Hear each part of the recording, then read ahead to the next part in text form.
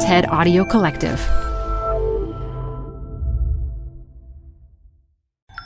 This TED Talk features book publisher Chiki Sarkar, recorded live at TED Salon Unconventional 2018.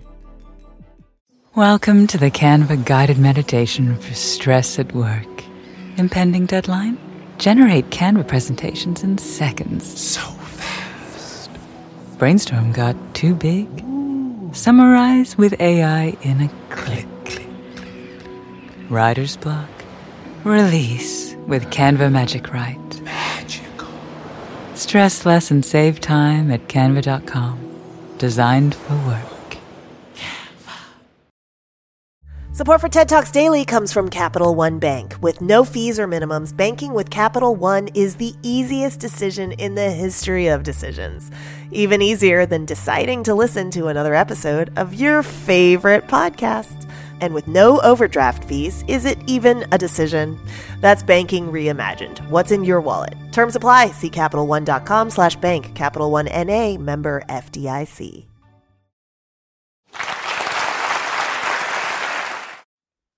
Look all around you, whether you're in a subway, a park, an airport, a restaurant, even at this conference.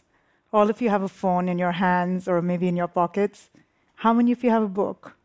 Very few, right? This is the sight that used to greet me every time I walked out of my office block. I was surrounded by a sea of 20-something professionals glued to their phones, and not a single one had a book in their hands. And this used to make me very, very frustrated.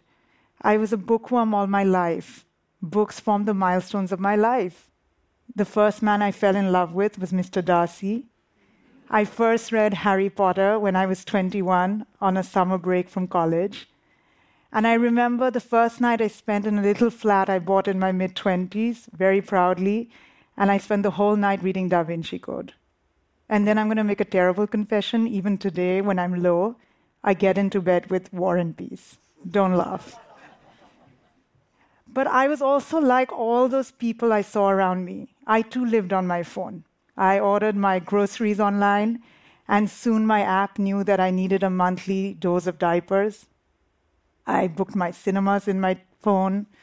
I booked planes on my phone. And when I did the long commute back home, like most urban Indians, and was stuck in traffic, I'd pass the time on WhatsApp video chatting my twin. I was part of an extraordinary revolution that was happening in India. Indians are the second largest users of smartphones in the world.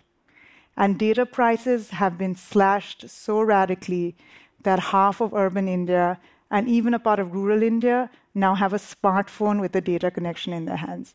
And if you know anything about India, you'll know that half means like all of America or something. You know, it's large numbers. And these numbers are just growing and growing and growing. They're exploding. And what they're doing is empowering Indians in all kinds of extraordinary ways. And yet none of these changes that I was seeing around me was reflecting in my world of books. I live in a country the size of Europe, and it only has 50 decent bookshops. And Indians just didn't seem to want to read for fun. So if you look at all the bestseller lists in India, what you'll always find in the bestseller list is exam and professional guides. Imagine if you found the SAT guides as the New York Times #1 seller month after month. And yet this smartphone revolution was creating readers and writers of a different kind.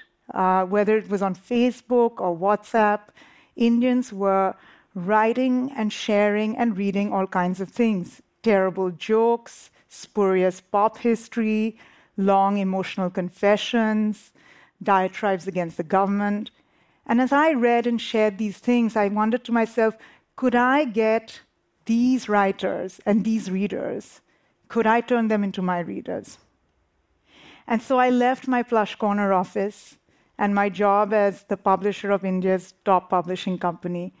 And I set up on my own. I moved into a large room, single large room, in a cheap bohemian district of Delhi with a small team. And there I set up a new kind of publishing house. A new kind of publishing house needs a new kind of reader and a new kind of book. And so I asked myself, what would this new reader want? Would they prize urgency, relevance, timeliness, directness, the very qualities they seem to want from their online services? Indeed, the qualities they seem to want from life today? I knew that my readers were always on the go. I'd have to fit into their lifestyle and schedules. Would they actually want to read a 200-page book? Or would they want something a little bit more digestible? Indians are incredibly value conscious, especially when it comes to their online reading. I knew I had to give them books under $1. And so my company was formed and it was born. It was a platform where we created a list of stories designed for the smartphone, but it also allowed amateur writers to upload their own stories so they could be showcased along with the very writers they read and admired. And we could also enter into other people's digital platforms. So imagine this. Imagine you're a receptionist, you've had a long day of work, you book your cab in your ride-hailing app, it shows up, and you get into your car and you lie back on your seat and you put on your app, and you find a set of stories waiting for you timed to your journey. Imagine you're a gay young woman in a relatively conservative city like Lucknow, which lies near Delhi. There's no way your parents know about your sexuality. They'd completely freak out. Would you like lesbian love stories written in Hindi, priced under $1, to be read in the privacy of your phone?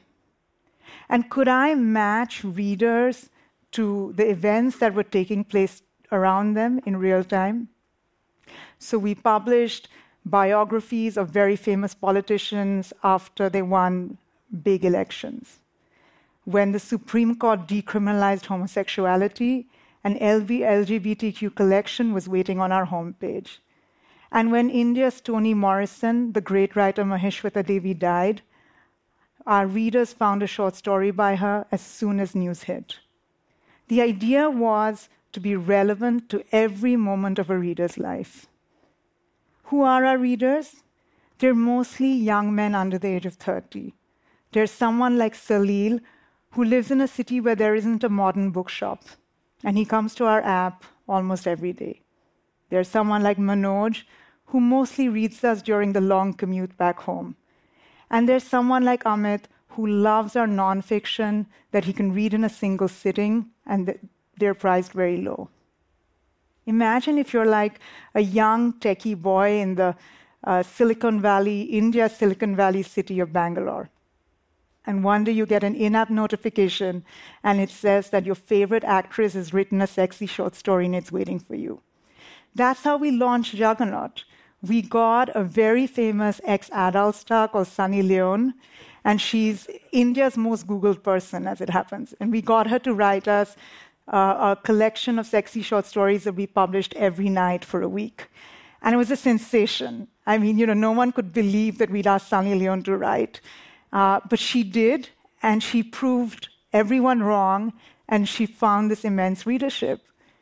And just as we've redefined what a book is and how a reader behaves, we're rethinking who an author is. In our amateur writing platform, we have writers that range from teenagers to housewives. And they're writing all kinds of things. It starts as small as a poem, an essay, a single short story. 50% of them are returning to the app to write again.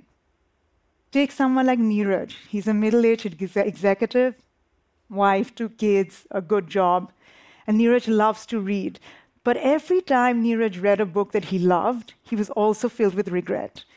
He wondered to himself if he could write too. He was convinced he had stories in his mind. But real life had happened, and he couldn't really manage it. And then he heard about the Juggernaut Writers platform. And what he loved about it was that he felt this was a place where he could stand head and shoulders equally with the very writers that he most admired. And so he began to write. And he snatched a minute here, an hour there, in between flights in airports, late at night when he had a little bit of time on his hands.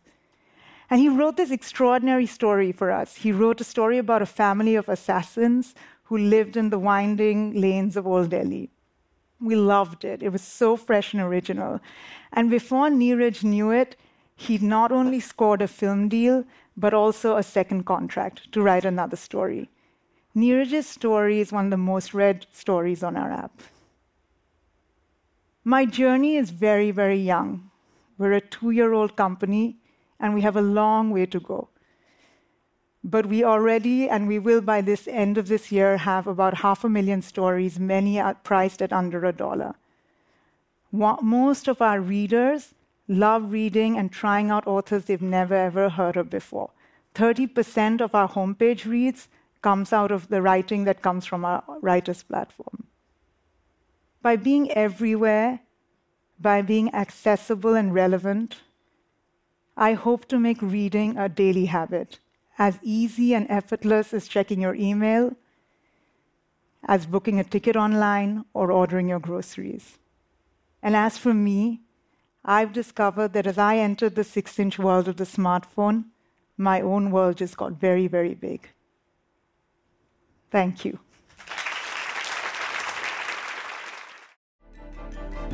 For more TED Talks, go to TED.com.